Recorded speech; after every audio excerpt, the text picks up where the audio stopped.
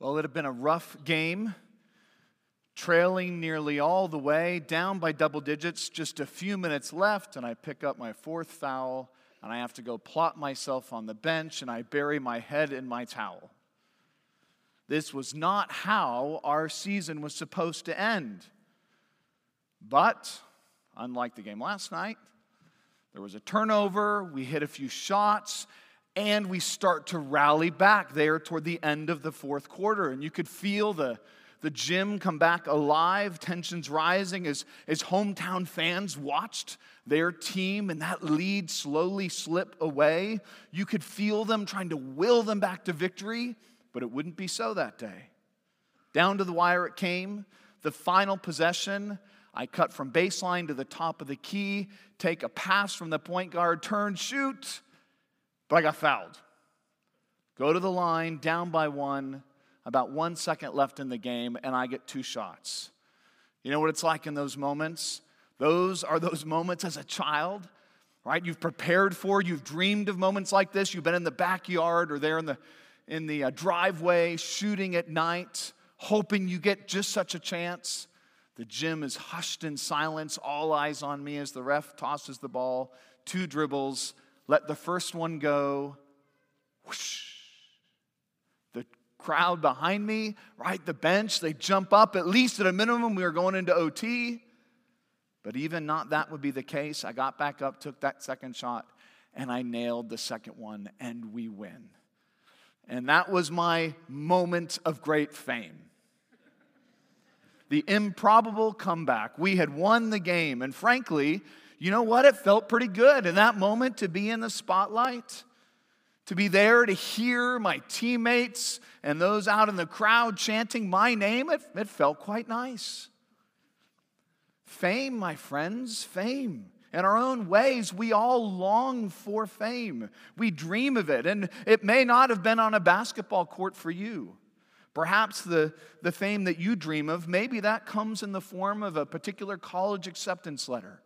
Maybe that's the fame you're holding out for, or one day having your name on a book cover. Or maybe you dream of ascending to some public office, or owning a successful business that carries your name. Or maybe you long for a large and happy family with children and even grandchildren scurrying about bearing your own name. Friends, in a million different ways, we long for fame. We desire it. We pursue it. It's often our life's quest. And yet, what happens when we get it? Is fame all that it's cracked up to be? Friends, to help us think through these things, I want to invite you to turn back in your Bibles to the book of Ecclesiastes. The book of Ecclesiastes. If you don't have a Bible, we provide them for you there. And the seat backs, you should find our text on page 553. You can open there, page 553, the book of Ecclesiastes. Now, we've been in this book the last 2 weeks, but just in case you've missed, as a reminder, Ecclesiastes falls in the Bible's wisdom literature. And as we've noted, the point of wisdom literature is to reveal to us, really to teach us the art of living well in God's world. It's all about the art of living well in God's world. And Job does it from that perspective of someone who's lost it all, like how do we live then? Ecclesiastes does it rather from the perspective of someone who has it all. And you see Solomon, as we've witnessed these last 2 weeks, he's a lot like us. Solomon has assumed that life's pleasure and happiness and contentment, all that was lacking, that void in his heart, Solomon assumed that void could be filled by the things of this world. And so he threw himself at the world. Power and pleasure and possessions, whatever his heart desired, whatever he thought he needed to fill that void, he filled it. The best the world could offer. He bathed in it, denying himself nothing. Well, did it deliver? Right, that's what Ecclesiastes is about. It's a memoir of sorts, reflecting back on the pursuits, this teacher, the pursuits of a misspent life. Fun? He says, I can tell you stories, and stories that I can't share publicly. Fortune. Yes, I've walked that path too. Look around me. I've obviously got money to burn. But there's a third door we're going to take this morning, door number 3. He hasn't walked through this door yet. This is the door of fame, the door of popularity and great acclaim. Here's one door he hasn't cracked, and this morning he's going to lead us through it together. Because who among us wouldn't want to be both rich and famous? Right? Sign me up. You fill that void with fame. We will do it. And the question is, will it deliver the goods? Again, that's what we want to think about this morning. And recall, because Ecclesiastes really isn't written in a linear fashion, because he's going back and forth as he makes his argument, not sort of building so much as he is circling like a funnel round and around. Let's think about fun. Let's think about fortune. Let's think about fame. Let's think about these things. Because he goes round and round, we've been thinking through it thematically. Hence the topic of fame this morning. Door number 3. 3 things I want us to see as we go through Ecclesiastes on this theme. First, fame is deceiving. Fame is deceiving. Secondly, fame is corrupting. It's corrupting. And third, fame is fleeting. It is fleeting. So just giving you the points right up front. It's deceiving, it's corrupting, and it's fleeting. So first, let's think about fame is deceiving. Firstly, fame is deceiving. Look down with me, chapter 1, verse 12. Look down with me if you would in your Bibles. Chapter 1, verse 12 of Ecclesiastes. I, the preacher, have been king over Israel and Jerusalem, and I applied my heart to seek and to search out by wisdom all that is done under heaven. It is an unhappy business that God has given to the children of man to be busy with. I have seen everything that is done under the sun, and behold, all is vanity, a striving after the wind. What is crooked cannot be made straight. What is lacking cannot be counted. I said in my heart, I have acquired great wisdom, surpassing all who were over Jerusalem before me. And my heart is a great experience of wisdom and of knowledge. And I applied my heart to know wisdom and to know madness and folly. I perceived that this also is but a striving after the wind. For in much wisdom is much vexation, and he who increases knowledge increases sorrow. We'll stop there. So here we have Solomon, and he heads off to university. He seeks to make a name for himself through wisdom and through knowledge. Notice what he says in verse 16, how he surpasses all who were over Jerusalem before me.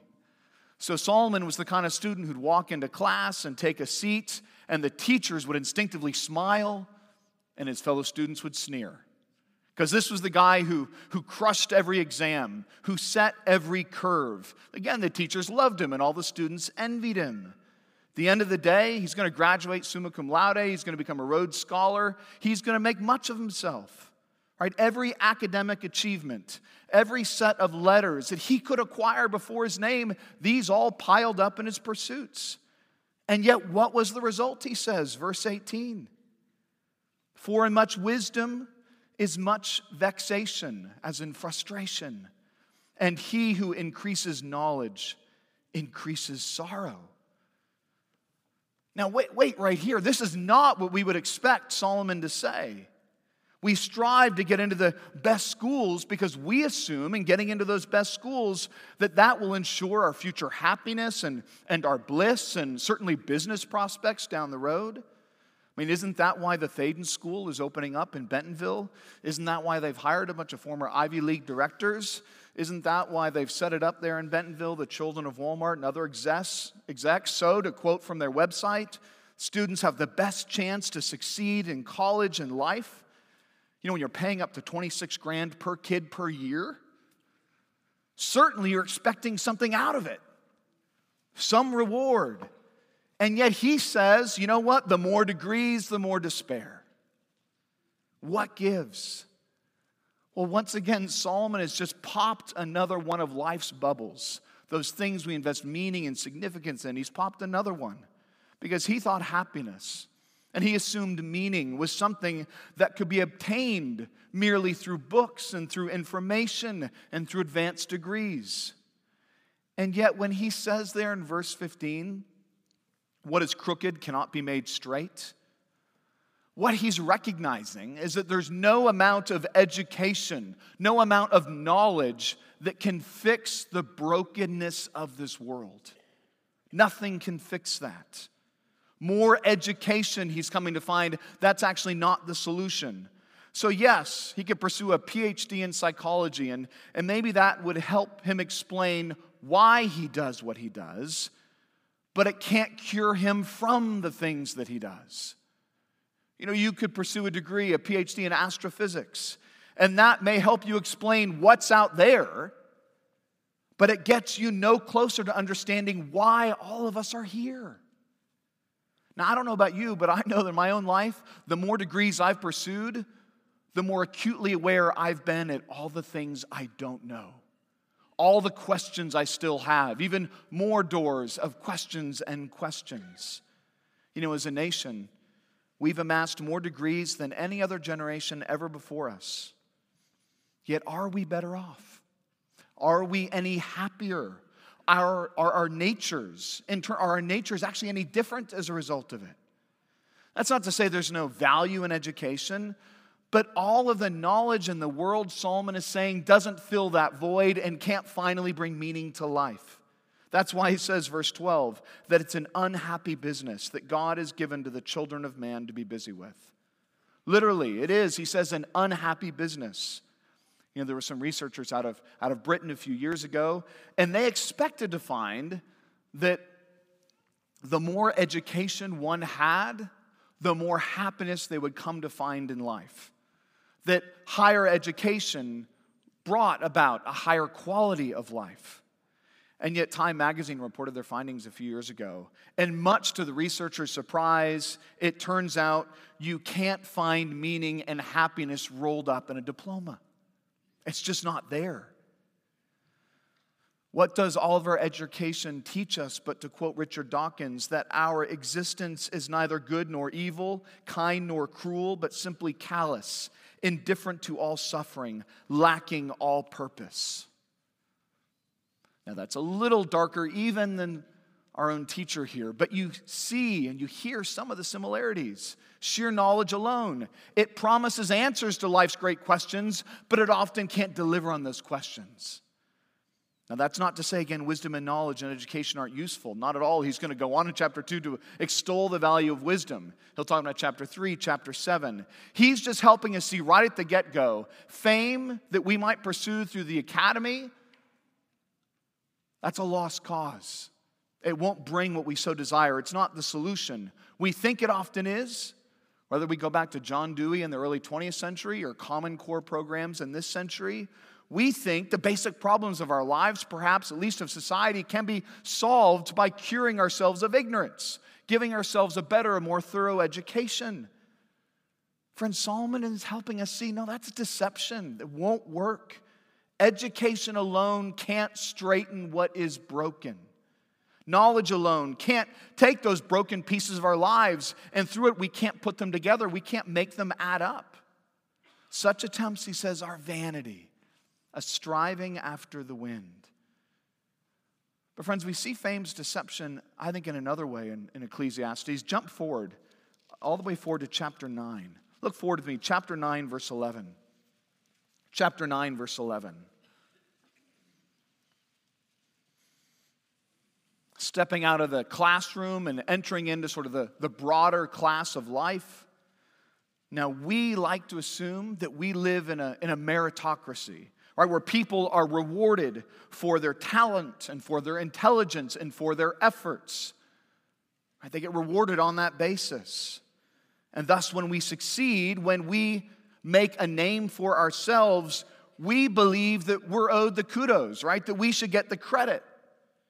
And yet we come to chapter 9, verse 11, and we read our sage who says, "Again I saw that under the sun the race is not to the swift, nor the battle to the strong, nor bread to the wise, nor riches to the intelligent, nor favor to those with knowledge, but time and chance happen to them all. For man does not know his time. Like fish that are taken in an evil net, like birds that are caught in a snare, so the children of man are snared at an evil time when it suddenly falls upon them." Apparently, life isn't a meritocracy, right? Though we think so, we wish it were so. Human ability, he's saying, is no guarantee of success. Not to bring up a sore subject, but you know what? The Saints should have been in the Super Bowl. They weren't there. You know, the 1980 U.S. hockey team, miracle on ice. Herb Brooks, the coach, said, you know what? We shouldn't have won. The Russians were faster, better, bigger, stronger. 9 times out of 10, they would beat us. Just not that night. If you haven't figured it out yet, there are a lot of poor, smart people, and there are a lot of rich, dumb people. Because the race doesn't always go to the swift, or the battle to the strong, or riches to the intelligent. But as he says, time and chance happens to them all. And this is where fame deceives us. It's where it deceives us, whether it's the fame in the academy or at work or in the accomplishments that we accrue in our own friend networks. Maybe even the strength and depth of our own faith this morning. We think that much of that actually lies within our control, that we can take credit for it, like we've accomplished it and we've achieved it. And yet our teachers is saying, hey, look, wait, step back. Consider things a bit more carefully. We are products of circumstance, of our surroundings, products of our time. There are trillions of variables that have led you to be who you are today and whatever success and fame you know. And often, some of those most important things are those things that were least in your control. The DNA of your parents, what your mom did or didn't do while she was pregnant with you, the country you were born into, the medical attention you received, the emotional care were you read to in the womb. All these things have an effect upon who you are, and all of that happened before you even took your first breath. Take Matthew Brady, widely considered to be the father of photojournalism. Picture of Lincoln on the $5 bill right after his work. Very talented, tremendously gifted. And during the Civil War, he spent much of his fame and talent and resources, nearly $100,000, into capturing the truly unspeakable tales of horror and heroism in the war. And yet, you know what? By the time the war was over, the nation was exhausted and they had no interest in his work. The best he could do was sell what now are considered amazing photos. Some of the most remarkable photos, certainly we have of the war, sold them for a mere $2,000. And he died, penniless and alcoholic, though his work is still revered today. You can say the same for Van Gogh or William Blake or Edgar Allan Poe or Stephen Foster, all tremendously gifted and yet died either in poverty or obscurity. And then you take someone like Bonnie Brown, a woman coming off a rough divorce, struggling to find a job, didn't have a lot of marketable skills, and she finally lands a part-time job as a masseuse. She's a masseuse. Company doesn't have a lot of cash, can just pay her a couple $100 a week, so they offer her some stock options. At wit's end, she's got no other options cooking, so she's got to take it, and reluctantly she does, only to find that company she's just joined is Google. She's now worth $10 million. Point is, we like to believe our successes or our failures are ours, or at least the fault of another's. And maybe that's true in some distant sense. But how much can a model really take credit for her beauty, or an athlete his arm, or a scholar her mind? So often, we're just punching above our weight in such things because there is another hand at work, that hand behind time, that hand behind chance. Friend, I wonder if you've stopped to thank God for whatever success you've achieved in this life, however you might define it. Have you stopped and ever said, if you're a child, hey, you know what? God, thank you for my parents. They aren't perfect, I know that, but they seek to love me and protect me, and they feed me, and they try to teach me things. Have you ever stopped and said, Lord, thank you that I was born into a land of plenty, that I've been given opportunities when there are 1.3 billion people in the world born into poverty? Thank you for siblings and friends who have my back, however annoying sometimes those siblings and friends can be. Or thank you for my church and how it seeks to care for me, however frustratingly sort of fallen some of these brothers and sisters can be. Thank you for the person who shared the gospel with me, because without them, however imperfect, or however they stumbled through, without that person sharing the gospel, I wouldn't be here. I wouldn't be a Christian. Friends, fame in any form is deceiving because, of course, it promises what it can't deliver, but it also convinces us we are responsible for what we can't control. But a second thing we need to consider, fame is corrupting. It's corrupting. Look back with me to chapter 4. Turn back, chapter 4. Look at verse 13. Chapter 4, verse 13.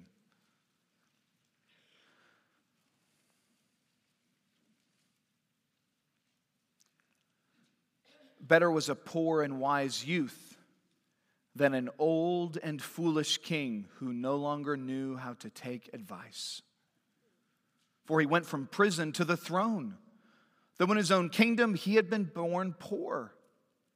I saw all the living who move about under the sun, along with that youth who was to stand in the king's place. There was no end of all the people, of all whom he led.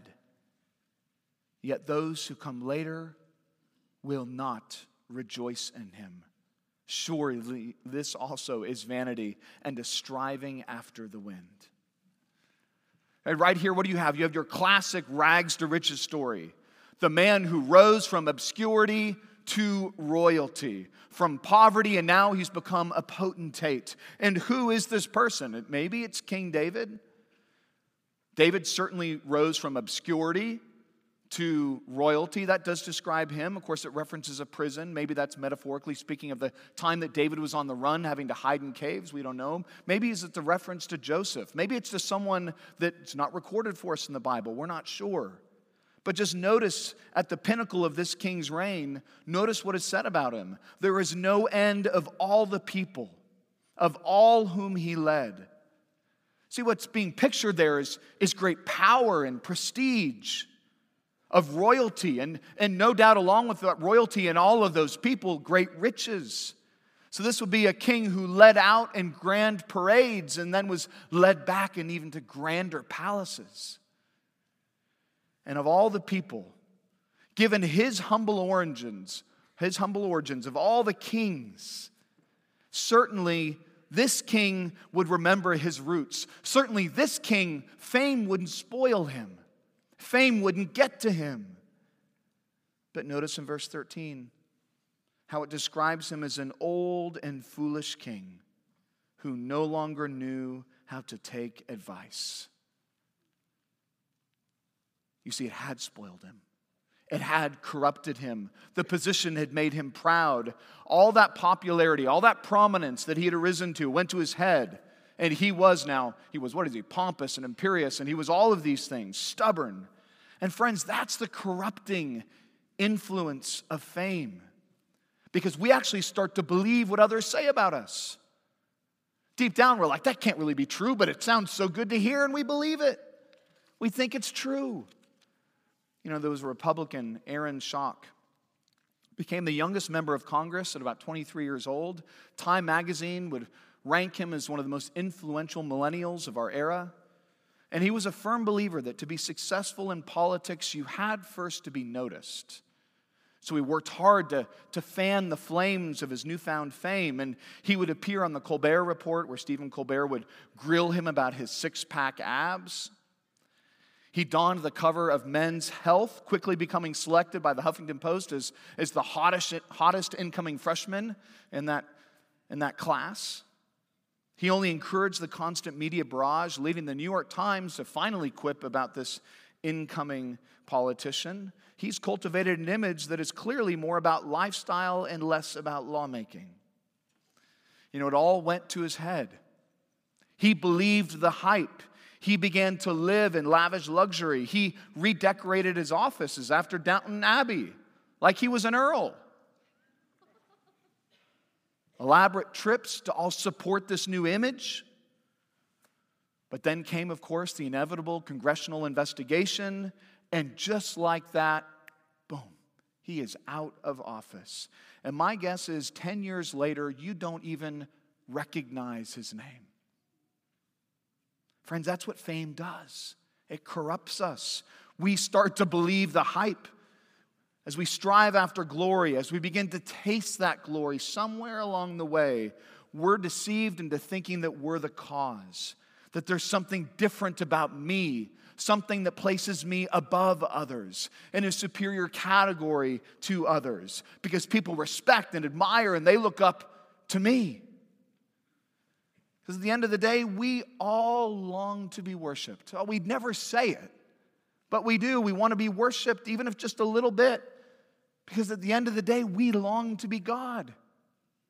We long to make the decisions. We long to have others respect and approve of us. And so fame, well, it gives us what we long for. It treats us like a god, like we've somehow transcended this two-bit, under-the-sun world, and we, for just a moment, have become immortal. Even if but for a moment, we've now become like God. And who needs, says this old king, the puny advice of others who have not walked in my shoes, who don't know what I know? Who needs their advice when I've risen to such great heights? And yet it's often in such moments that we come to suffer that sudden and severe crash landing back to reality, right? That was Jacques' experience. Friend, if you're not careful, that could be your own experience. Could be yours. I mean, what about you, husband and father? Are you too proud to hear the advice and counsel of your wife, of your children? What about you who employ and oversee others? Are you too proud to solicit and to receive the advice and any of the correction of those who might work for you, work under you? What about you if you're popular among all of your friend groups? Maybe they're high school groups, maybe they're college groups. If you're seen as the influential one among all your classmates, the one that others look up to, is your head beginning to swell to the size of that dangerous balloon that God is going to have to pop?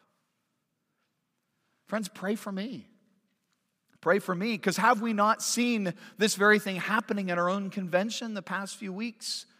Some of the most revered leaders exposed as those who are too proud to hear and to receive advice.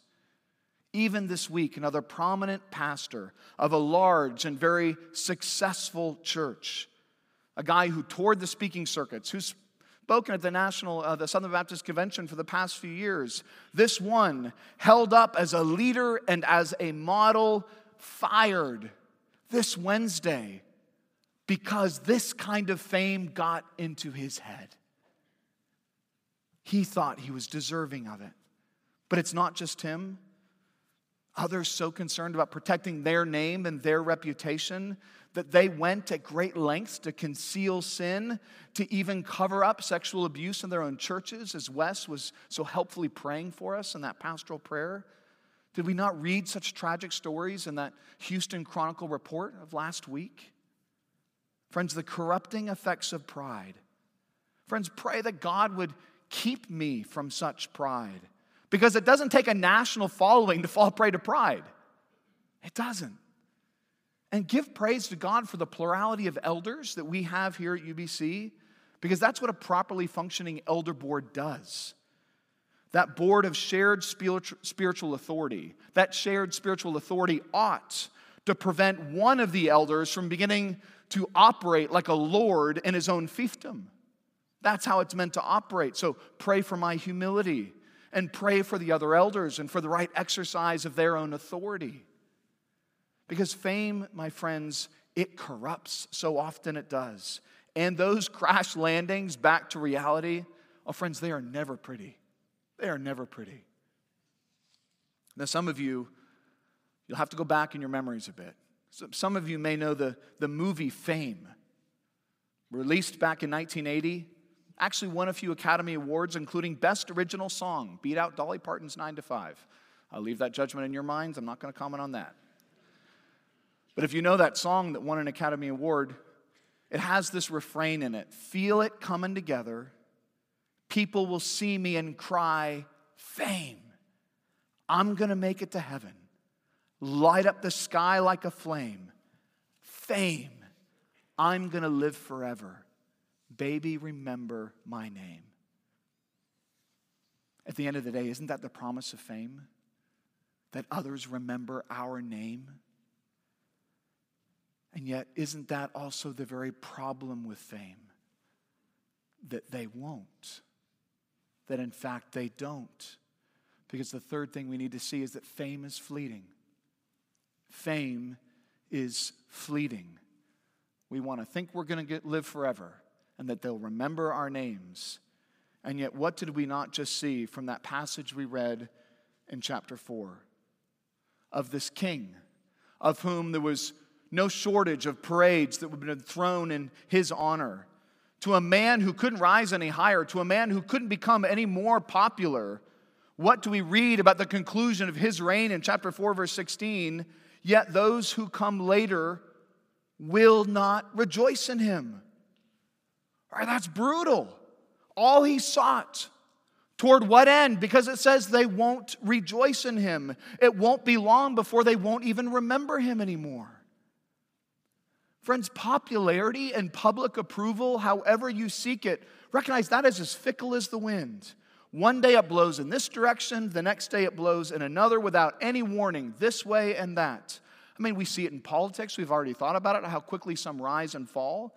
So even in names like Beto O'Rourke or Alexandria Ocasio-Cortez, so famous now she just goes by AOC, and everyone knows who we're talking about. Where were these people too, even just 1 year ago? We didn't know their names. Now they're household names. Where will they be next year? Where will they be 10 years from now? Will we even recognize these names? Or they sound to our ears like Endershock? In music, there's a reason we call them one-hit wonders. When was the last time you thought about Tony Basil's Mickey? Or Nana's 99 Left Balloons? Or Safety Dance by Men Without Hats? Some of you are chuckling because the only reason that you remember those songs is because one day you were wearing Z Cavaricis on a very awkward 1980s dance floor. And some of you have no idea what I'm talking about, either the musical references or the fashion references. And friend, that's my point. We don't remember them, even though for a season everyone knew these names. Tony Danza, Corey Feldman, the entire cast of Friends. Friends, how often do we think about these people anymore? Carly Rae Jepsen, Call Me Maybe, right? Just to try to reach a little closer. Something more recent. She rocketed to fame this decade. Nominated for 2 Grammys, Best Song of the Year. But most of you, I say that name, you're like, Carly Rae Jepsen, do I know who that is? Yes, you do. You probably heard the song. I hope you don't sing it the rest of the sermon in your head. The French General Napoleon, I should say. He was, as you well know, no stranger to fame. I think he may have put it best. Glory is fleeting. Obscurity is forever. From the words of Napoleon, glory is fleeting, obscurity is forever. That's the hard lesson our teacher wants us to learn. So look back with me, turn forward again, back to chapter 9. Back to chapter 9. We looked at verses 11 and 12. But go forward with me to chapter 9, just past verse 12. Look with me at verse 13. Look with me at verse 13. I have also seen this example of wisdom under the sun, and it seemed great to me. There was a little city with few men in it, and a great king came against it and besieged it, building great siege works against it. Right, the city's clearly doomed. But there was found in it a poor wise man, and he, by his wisdom, delivered the city. Yet, no one remembered that poor man. But I say that wisdom is better than might, though the poor man's wisdom is despised, and his words are not heard. So this opens, and it sounds like we again have this wonderful rags to riches story of someone who rises out of obscurity and is going to become king, royalty. This poor man single-handedly delivered an entire city. We're not told how, simply that he did it. All right, this is the stuff that Hollywood loves. This is what you make reputations on. This is how your name lives in infamy. Surely the city, through parades in honor of this man. They erected a statue in honor of this man, at least declared a national holiday in honor of this man. But we read in verse 15, no one remembered that poor man. No one. The injustice of it all, to accomplish so much and yet to be remembered so little. How fickle, though. How fleeting is fame, my friends. Just even look back with me, chapter 2, verse 12. Look back with me, chapter 2, verse 12.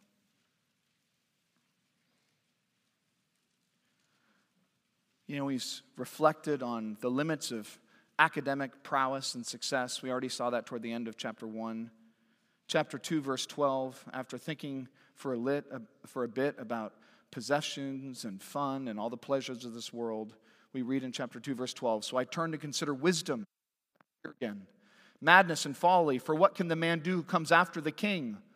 Only what has been done.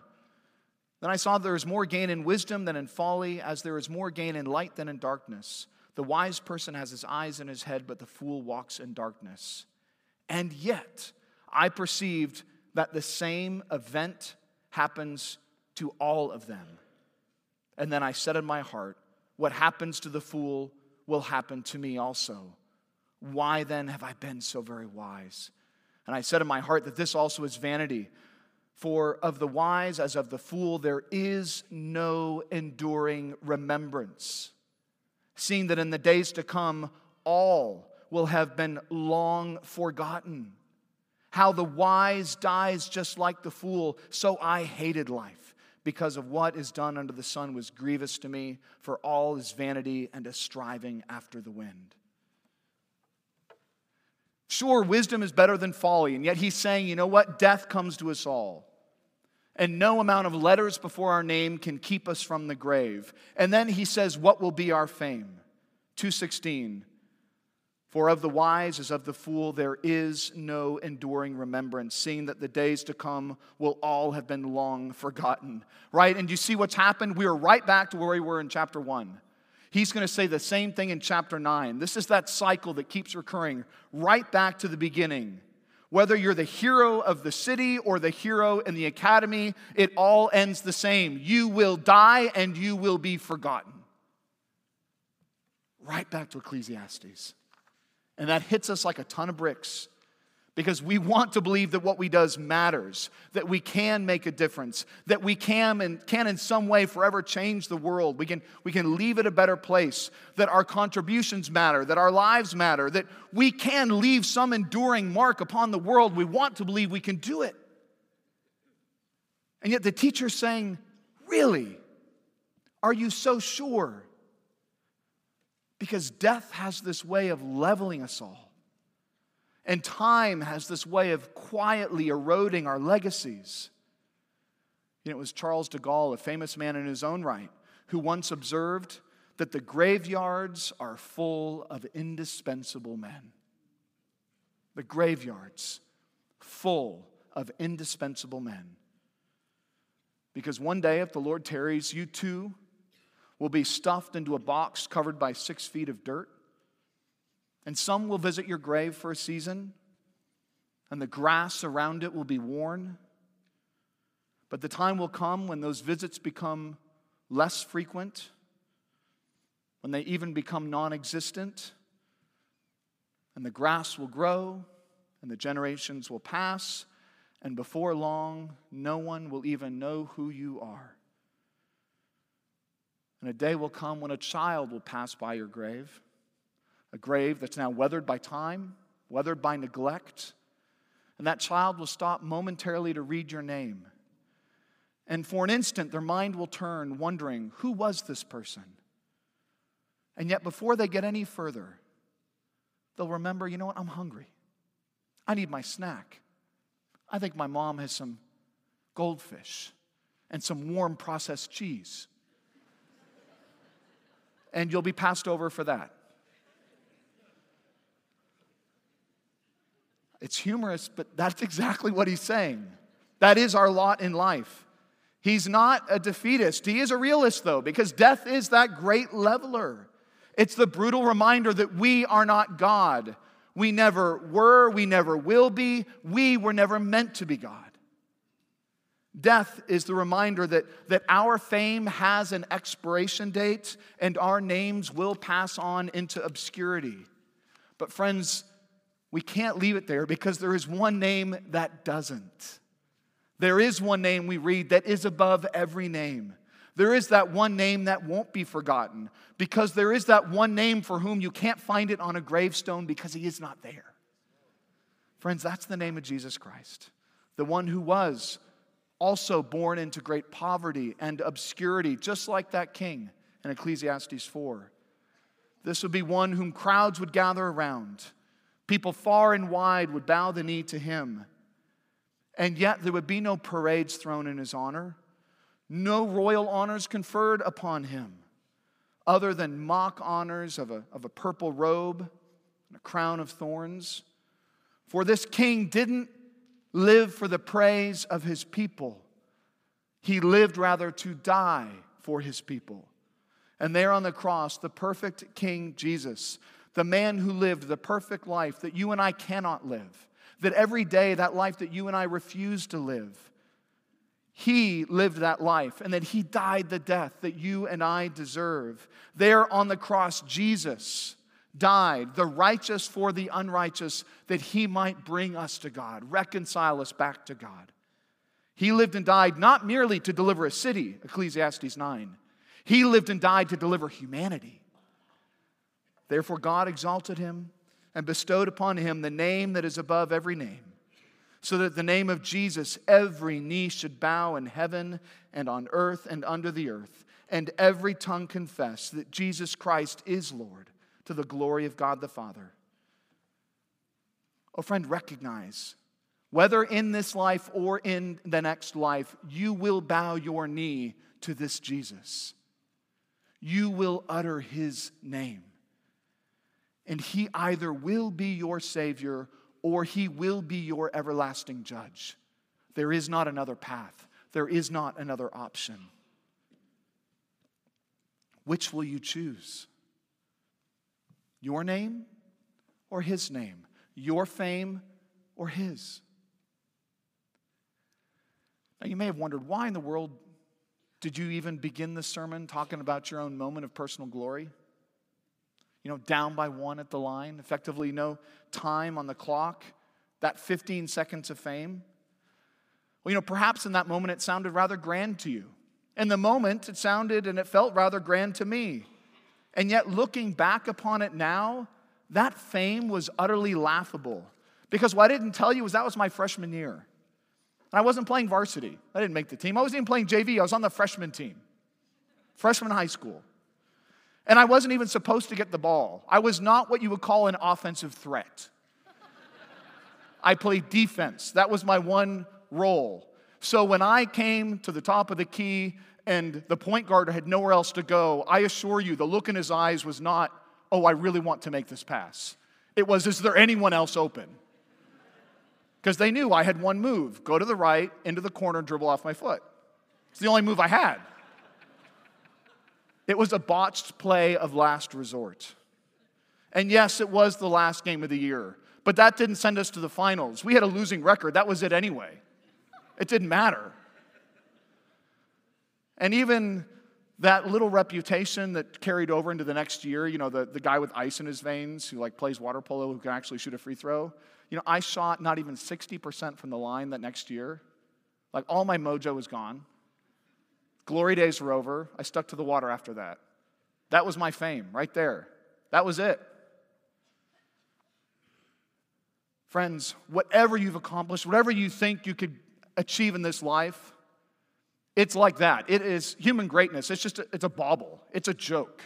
It's an utter joke. I was no Jimmy Chitwood. This was no Hoosiers movie, right? Such fame is deceiving, it's corrupting, and it is certainly fleeting.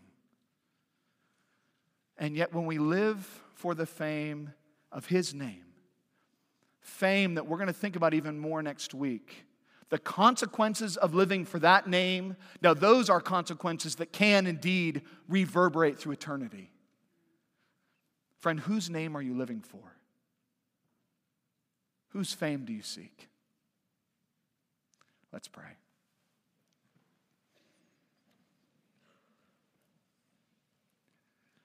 God, we give you praise that you speak so honestly to us in your word.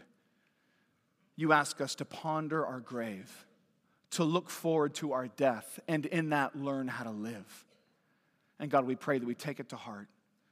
And if there are any ways in which we have wrongly placed our hopes, paltry hopes in this life and the passing things of this life, oh God, expose us. Drive us to the cross, to that name that finally endures and remains. In Christ's name we pray. Amen.